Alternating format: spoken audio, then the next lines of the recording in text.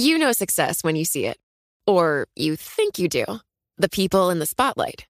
But what about those small business masterminds who succeed at making their money work harder? They do that by having a business bank account with QuickBooks Money, which now earns 5% annual percentage yield. Making your money work as hard as you do? That's how you business differently. Learn more about QuickBooks Money at quickbooks.com/5APY. Banking services provided by Green Dot Bank. Member FDIC. Only funds and envelopes earn APY. APY can change at any time.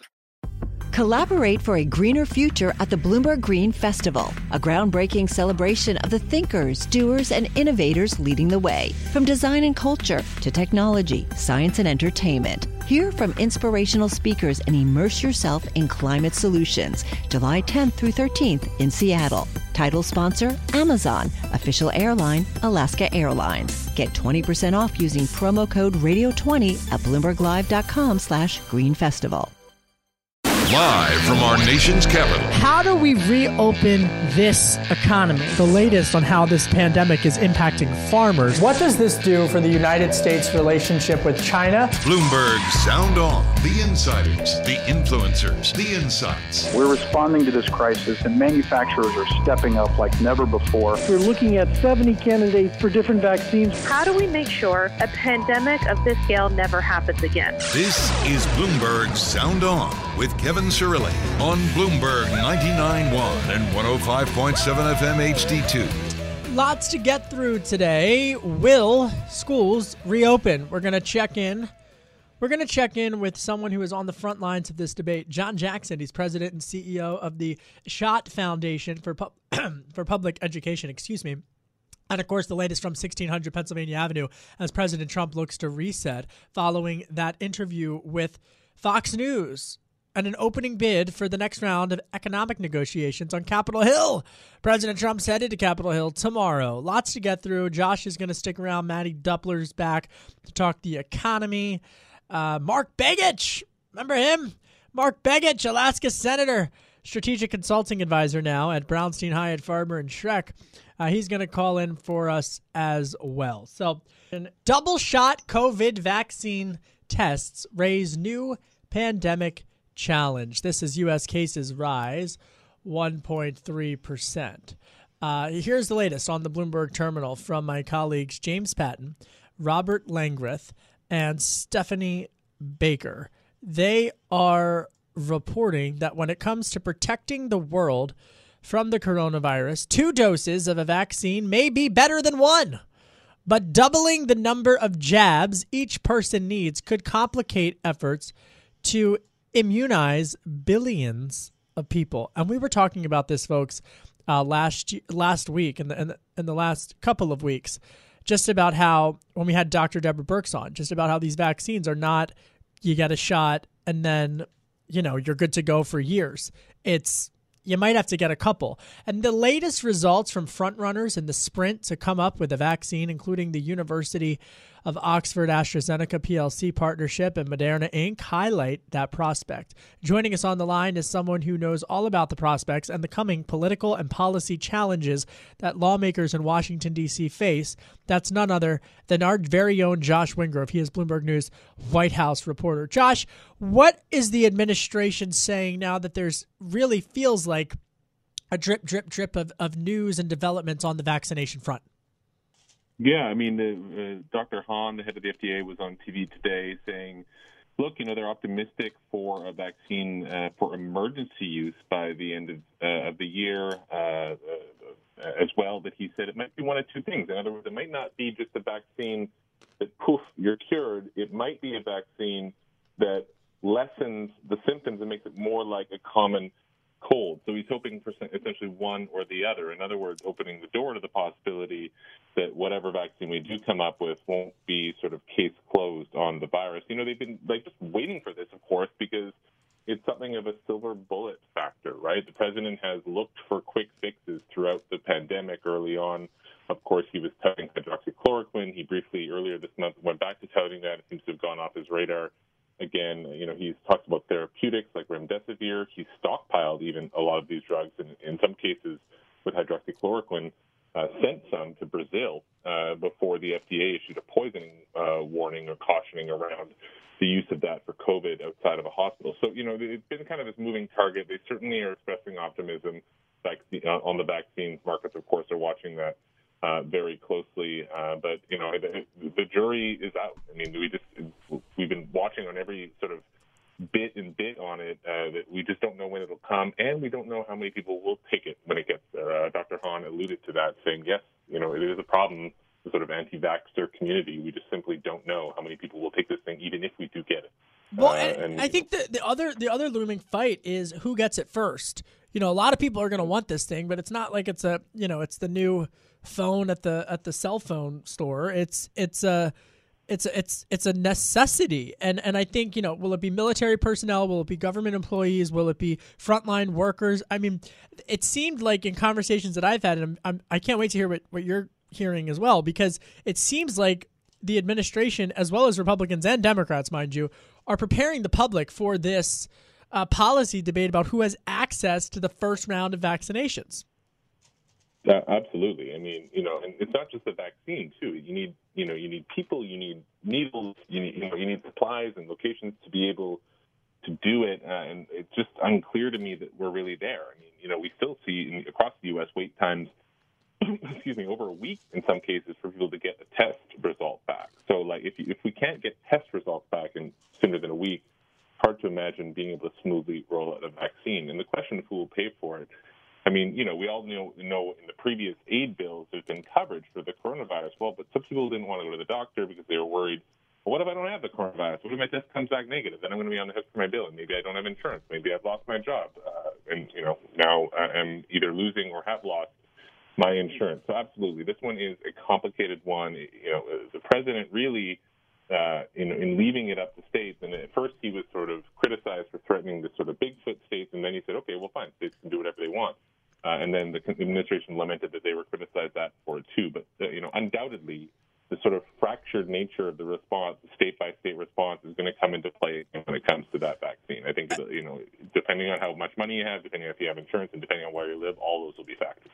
All right, Josh, we got to switch gears now. Before I let you go, I want to ask you about Treasury Secretary Mnuchin, because he says he's he's very much focused on kids and jobs. His words, kids and jobs, as the GOP is crafting a stimulus plan. President Trump is set to go later this week to Capitol Hill to meet with Leader McConnell, as well as House Minority Leader Kevin McCarthy. Are they going to get a deal before August? Oh man, I don't know. There's so many issues on the table right now. I've been wondering why it is that they simply, seem to be pushing against some of the spending. I mean, the spending piled up in the previous bills. Normally, you'd think incumbent presidents or prime ministers or what have you around the world would want to be sending people money on the eve of an election, but they seem to be pushing against that. There's considerable conservative pressure against that, and we just don't really know yet what shape that is going to be. The president wants that payroll tax holiday. There's a push from business groups to give it to businesses as well. They of course want that back to work bonus. Again, maybe some of that will go to businesses. They want to take down those UI extensions. That could be very politically unpopular. People, of course, want that top up, the extra unemployment payments. So we don't know. They certainly look like they're going to get a deal. And I think as long as Mnuchin is in the driver's seat, he's got a pretty good relationship with Speaker Pelosi.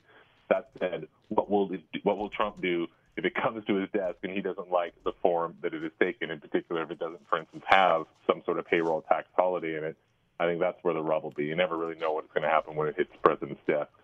So, all right. Well, we're going to leave it there, actually. Josh Wingrove. Because you know why? Because Dr. Anthony Fauci is going to throw the first pitch for the Nats opening day. Did you see that? Did you see that? He's rocking the Nats mask in hearings, and it looks like it's paid off. Who would have thought? Listen. Here he is. Oh, I'm not trying to be political, and then he goes and throws on a Nats face mask. Like, that's not political. Josh Wingrove. Where are the Phils? Hey, Doc, where are the Phils? Where are the Birds? Put on the Eagles. Josh Wingrove, Bloomberg White House reporter. Thanks for coming on. I appreciate it. And coming up next, we're going to talk more education, kids and jobs. Dr. Fauci's throwing the first pitch. I wonder what President Trump thinks about that. Something tells me the White House press corps will ask him in the coming days. Down the road, the Bloomberg How about I try that again? Download the Bloomberg Sound On podcast on Apple iTunes at Bloomberg.com or by downloading the Bloomberg Business app. You can also find me on radio.com, iHeartRadio, and Spotify. My name is Kevin Cirilli. I'm the Chief Washington Correspondent for Bloomberg TV and Radio. Barada, Shirley, they're in the vid chat. We're calling the show. Marufal on the board. You're listening to Bloomberg 99.1.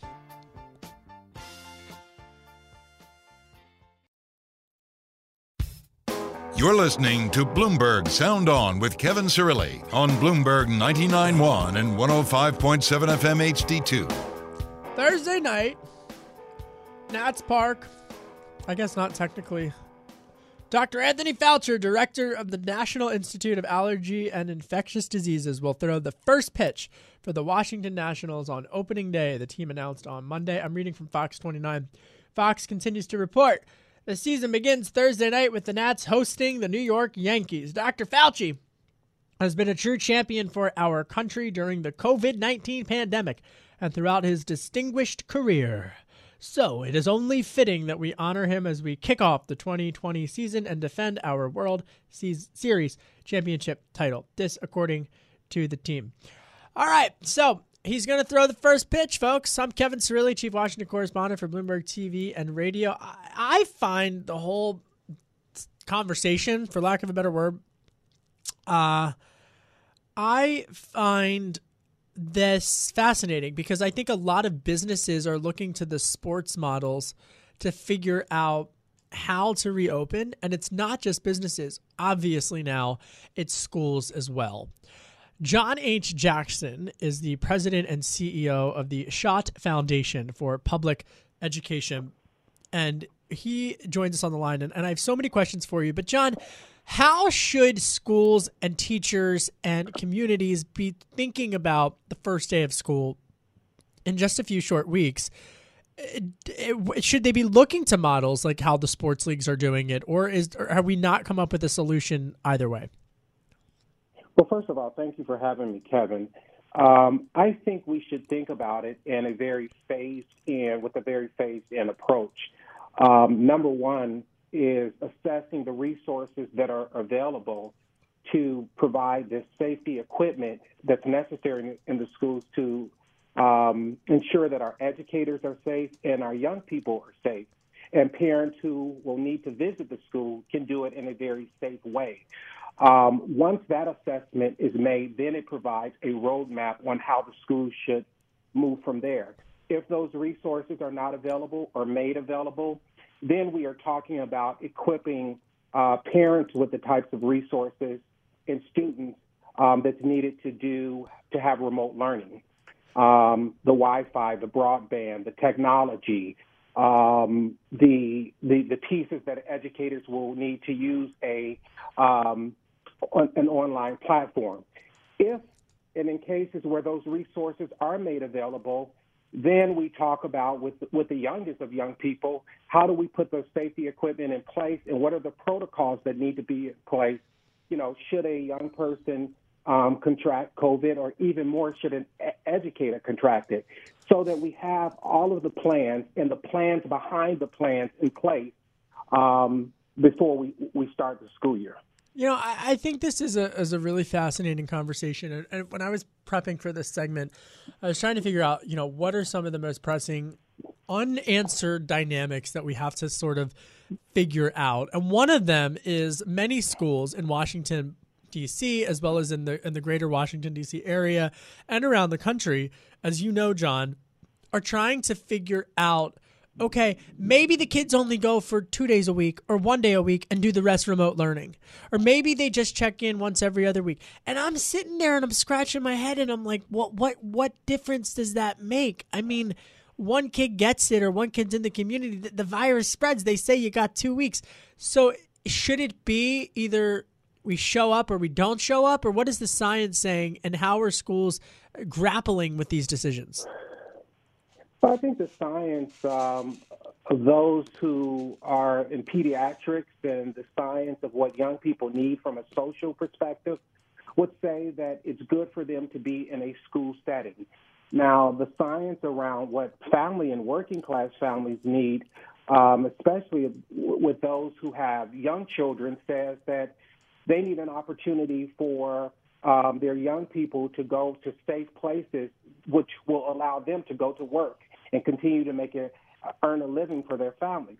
The science around the COVID says that we need to put in place the safety precautions for all of this to happen. And that's where we're having this challenge, because all of those sciences are blending together. And until we separate it and begin to phase in our approach and provide the resources in a very comprehensive way, I think we're just missing a lot of the points, because we're talking past one another and we're throwing scientific numbers and data, and we're missing the focus on our children and our educators. John H. Jackson's on the line. He is the president and CEO of the Schott Foundation for Public Education. In 1999, former President Bill Clinton appointed him to serve as the senior policy advisor in the Office for Civil Rights at the U.S. Department of Education. He's also been an adjunct professor of race, gender, and public policy at Georgetown, and as well as conducted extensive research at Harvard's Civil Rights Project on civil rights and opportunity gap issues. John, your organization just recently released a study, and what it found essentially is, well, I'm going to let you tell us what it found, but it really notes, I think, and underscores the unfortunate truth, the inconvenient truth, the uncomfortable truth with this entire pandemic, and that is that underserved cities and communities in cities are really going to be taking the brunt of the education gap in a recovery and in a wait for a recovery. That's correct. Unfortunately, our early beginnings as a country, we went through periods of brutal oppression in colonies and regions around the country, from the brutality against Native Americans to slavery. Then we transitioned to legal oppression through Jim Crow laws, redlining, and segregation. And the impact of that oppression remains baked into the policies and outcomes in cities across the country.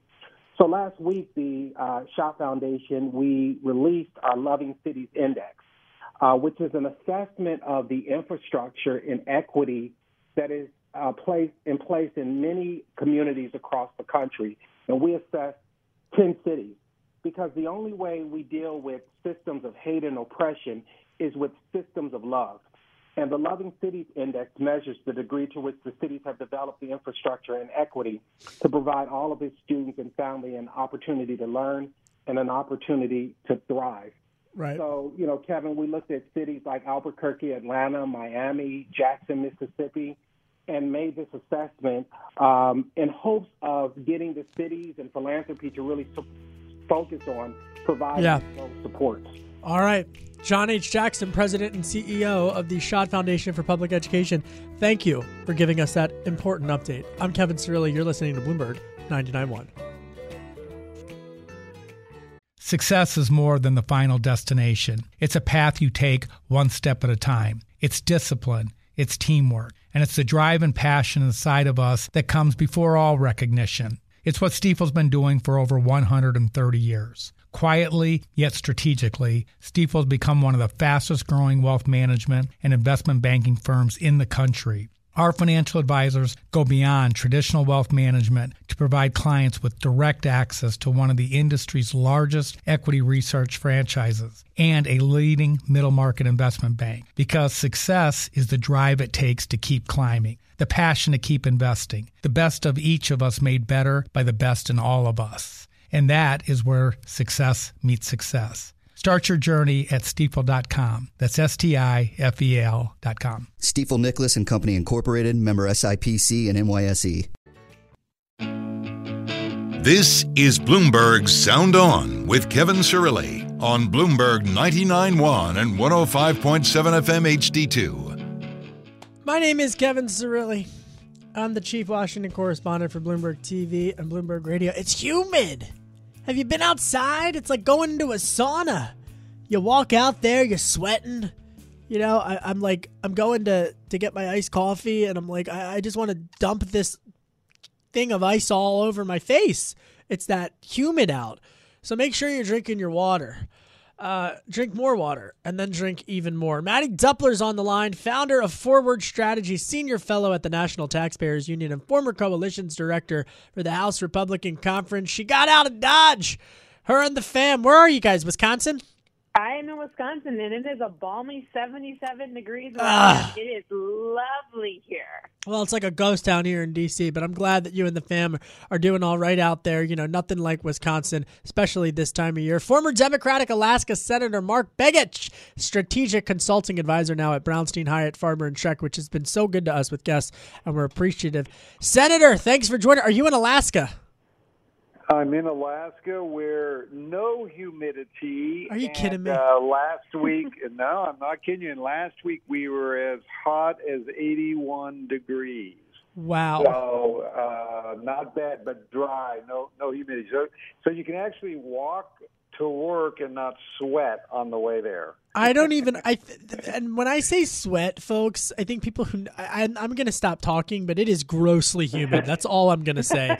It is disgustingly humid outside in Washington, D.C. Senator, let's start with you, my friend. Let's talk about really this next round of economic stimulus, because you know you got your friends in Washington here in the Capitol, and they're saying, you know, the president's saying he wants a payroll tax cut. He had his opening bid on Fox News in that interview that I'm sure we all saw over the weekend. And then you've got Leader McConnell saying he wants to make sure that there's some liability protection. Speaker Pelosi on the other side of the fence, she's saying, hey, no, we got to make sure we have some relief for some underserved communities. Are they going to get a deal or not?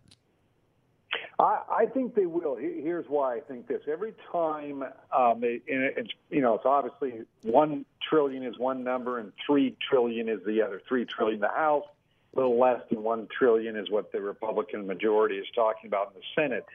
But what I think is going to happen is the pressure is mounting. What I mean by that is as July ends, as we know, the $600 stimulus bonus unemployment check will end. There'll be some impacts, but some of the businesses are feeling it pretty heavy. You know, if you're in the travel tourism business, you're pretty wiped out economically in a lot of ways. If you're in certain other elements of the country, maybe if you own a mall or you're in the commercial real estate end, you're feeling that you've been carrying your tenants or now you can't carry them anymore. I think they're going to, because the politics have changed. If you look back 4 months ago, you know, you could have predicted Senate solidly Republican control, House going to be Democratic, and probably an edge to Trump at that point. The dynamics have shifted all around now. The House is still probably Democratic control, but the Senate could be at 50-50, and Trump's in trouble. So now everyone's trying to figure out what do they got to do to solve the problem. What I learned in Washington, Democrat or Republican, as soon as you start figuring out you're in trouble, you're going to be writing some checks. Wow. And I think they're going to – so I think the liability issue is very interesting. I think there are Democrats who would support that under certain conditions, even though probably trial lawyers would be very agitated with it. I think there has to be more flexibility on this money that they gave to local and state governments. And I think there's a lot of push from the National League of Cities and other organizations to create that. The one thing that's interesting is not talked about is basic infrastructure. Yeah. Which the president supports that, Democrats support it, Republicans support it. They're like vanished from the conversation, and there's no better economic driver than putting money into jobs that are ready and available to go in construction. So I think they'll get a deal. It's kind of a weird. There's optimism, but there's also this attitude. I hear it every day on my calls I make and talking about. They're optimistic, and then they say, "But how could it happen?" And it's almost like they know it should happen, but they're not sure how it's going to happen. Right. They believe it will happen. Yeah. That's how I see it. Former Democratic Alaska Senator Mark Begich is on the line. He's now a strategic consulting advisor at Brownstein Hyatt, Farber & Schreck. Maddie, you hear the senator talk about really the pressure that the political pressure that lawmakers are under right now from their constituents, and how that uncertainty of the trajectory of both the House and the Senate really could force some of these lawmakers to get to a deal. Is that what you're gathering? Yeah, so the immediate legitimate timeline for action is July 31st because that is the expiration of the expanded unemployment benefits under the CARES Act. And Kevin, Bloomberg TV, that put up a great graphic today that you reposted about all the. It was my hit. Hey, you gotta give a team credit. Bloomberg surveillance, right? I mean, like you got Amy Rosen doing all the. Yeah, go ahead. Thanks. Go ahead. It is an excellent job. The whole team did an excellent job with this graphic, which showed the other cascading deadlines that will really start to put a pinch on American wallets. Things like, eviction and forbearance efforts that are going to expire. That's when Americans are really going to feel the economic pressure. And to the senator's point, that's what translates into the more important deadline in some policymakers' minds, which is that deadline in November. They need to be showing, both Democrats and Republicans need to show that they can provide a solution to what is an extremely acute economic circumstance for all Americans right now. Now, when it comes to things like the nitty-gritty of what could go in the bill, this payroll tax situation is interesting that the president keeps bringing it up. The Democrats and Republicans both signed on in the CARES Act to a payroll tax holiday, and that makes sense in the sense that you're trying to give businesses a ton of liquidity to get through the uncertainty of these weeks and months. But, what we really need policymakers to be looking at is where they can get the biggest bang for their buck. Because here's the deal. While we might have low interest rates now, while we might have an unprecedented economic circumstance in front of us, we still don't have unlimited fiscal space. The bill will eventually come due for the amount of spending that we have had to authorize in order to overcome the government-mandated shutdowns that were required to contain the coronavirus. I think the other thing that's very important to remember for Republicans and Democrats alike is that the CARES Act, when it was passed, the premise was that we would be in a better situation in the summer months than we are now. It's obvious that we did not anticipate infection rates to be going up the way that they are. We did not anticipate the economic pressure to continue to be as acute as it is now. So Congress certainly has a role to act. And I would suggest that finding the biggest bang for the buck is the most important thing that Democrats and Republicans can do to come together to deliver something that actually helps the American people as they continue to try and figure out how they're going to get through this. Hey, Senator Begich, I mean, I'm curious to hear what the small businesses up in your part of the world are saying, because the business community that I talk with, I mean, they needed the cash yesterday. And the big businesses, and I'm not one to demonize big or small businesses, but we've got 60 seconds before the jump, and we can pick it up after. But in 60 seconds, what are you hearing from the small businesses about the access to liquidity that they need? Well, I think they used, especially in the hospitality, restaurant, those kind of service sector areas, the PPP program, they've burned through that. And because they can't get any more capital, and the emergency money, disaster relief money is hard to get. It's very small. They need additional working capital is the name of the game, and they don't need it 3 weeks from now. They don't need it a month from now. They need it today in order to do it. They also need to make sure more flexibility on that PPP, because the ratios that Congress is trying to figure out all the time, how much for payroll, how much for utilities, they don't know what usually the hell they're doing in that arena. They should just allow the flexibility for the businesses to use it as working capital to ensure that they can make it through this period. That is the number one issue that I hear over and over again. Okay, all right. Both of you stick around. We've got much more coming up with the panel. They're going to tell me one thing that's on their radar. That's coming up next. Remember, you can download the Bloomberg Sound On podcast on Apple iTunes at Bloomberg.com or by downloading the Bloomberg Business app. You can also find me on Radio.com, iHeartRadio, and Spotify. Drink some water, folks. It's a hot one. It's a hot one. It is a hot one. And you are listening to Bloomberg 99.1.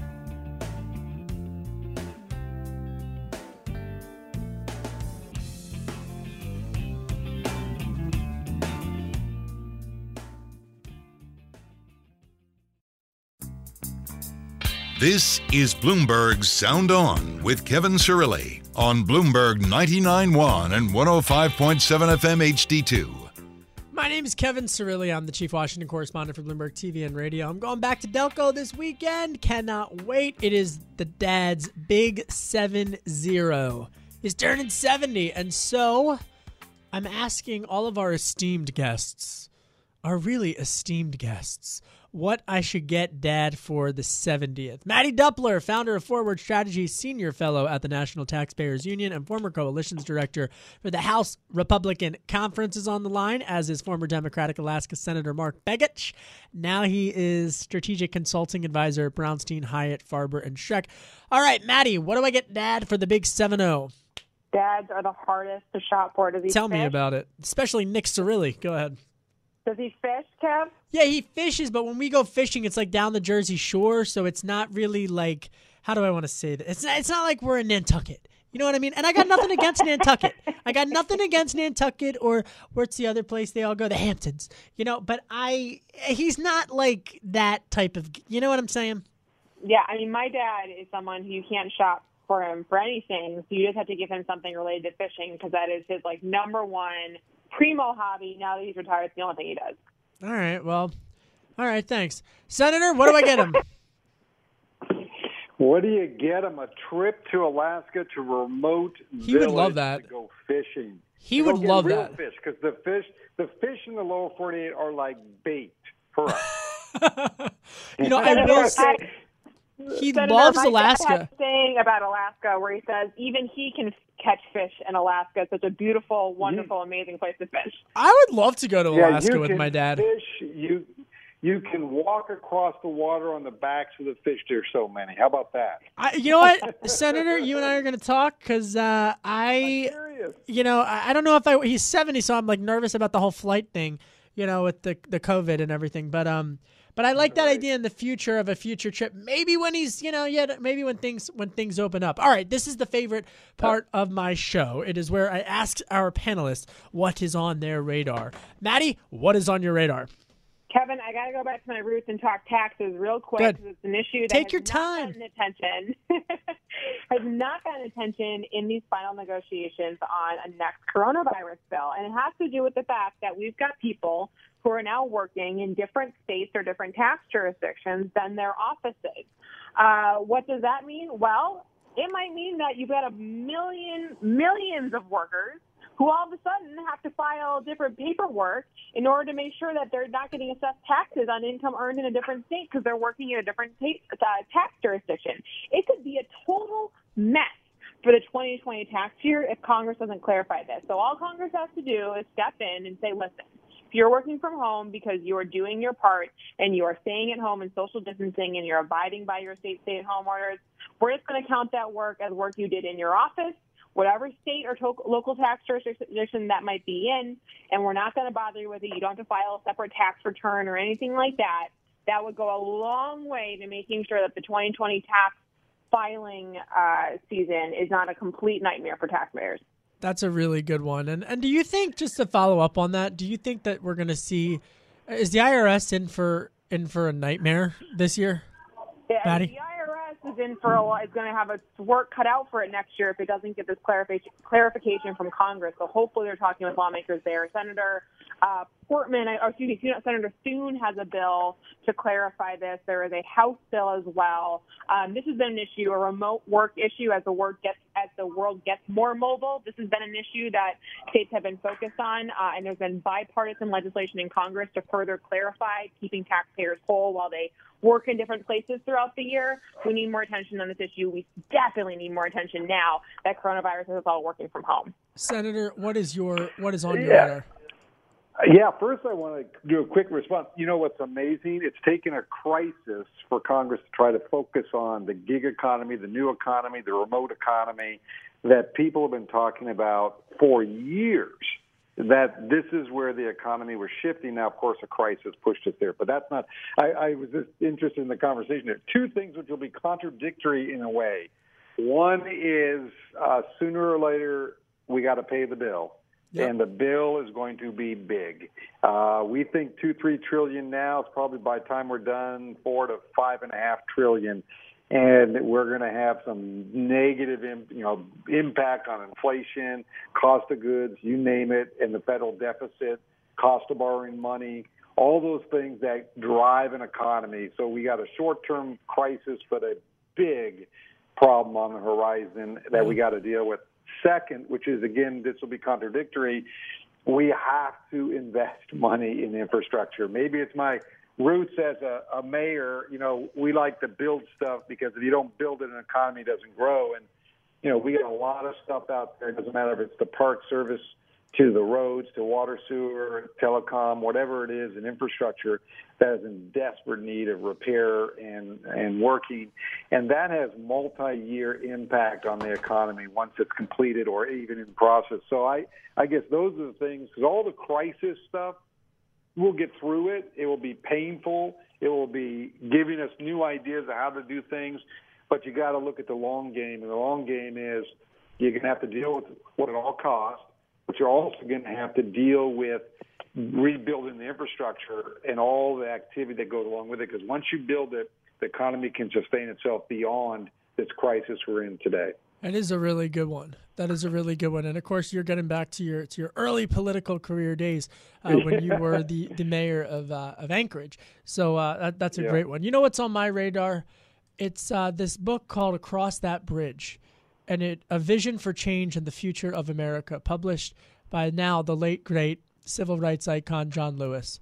And there's a quote in this book, and if you haven't read this book, read it. And the quote is, quote, "Freedom is not a state. It is an act. It is not some enchanted garden perched high on a distant plateau where we can finally sit down and rest. Freedom is the continuous action we all must take, and each generation must do its part to create an even more fair, more just society." That from, again, John Lewis, who passed away over the weekend. That's great. John Lewis. And Amen. Senator, do you guys have any, we've got like a minute left, but Senator, do you have any memories with him? Well, first, Kevin, I forgot to say what's really on my radar screen. Tomorrow, I celebrate my 30th wedding anniversary. We were going to be on a Viking cruise, which, of course, not happening in Europe. So we're going to have a nice dinner at a European restaurant here in Anchorage. So that's amazing. We'll cruise there in a car. So good. I do. Hey, happy anniversary! Congratulations. That's no small feat. No, Thank you. But I didn't really know him personally, but I always enjoyed watching him when he spoke on the floor because his eloquence and his history, it just reminds you of the kind of leadership, and my own opinion is void right now in this country. You can agree or disagree with his politics, but his fight to put his life on the line for what he believed in was an amazing statement of a personal character. His characteristics, and so that's what I remember about him. Maddie, what about you? I didn't get to interact with him personally since I worked on the Republican side of things in the House, but I saw a great anecdote about how at the inauguration of President Barack Obama, he had him sign a piece of paper, and President Obama on it wrote, "Because of you, John," which I just think really speaks to the impact of the legacy that he had. That is very powerful. All right, my thanks to former Senator Mark Begich and, of course, to Maddie Zupler, both of you for being so generous with your time this evening. And happy anniversary, Senator. Seriously, happy anniversary. Maybe I'll get that trip to Alaska with my dad in a couple of years, and you will go on that cruise with your wife when things get back to normal. That does it for me. Much more all throughout the week. I'm Kevin Cirilli, Chief Washington Correspondent for Bloomberg TV and for Bloomberg Radio. Download the Bloomberg Sound On podcast on Apple iTunes at Bloomberg.com or by downloading the Bloomberg Business app. Drink some water. It's a hot one. You're listening to Bloomberg 99.1.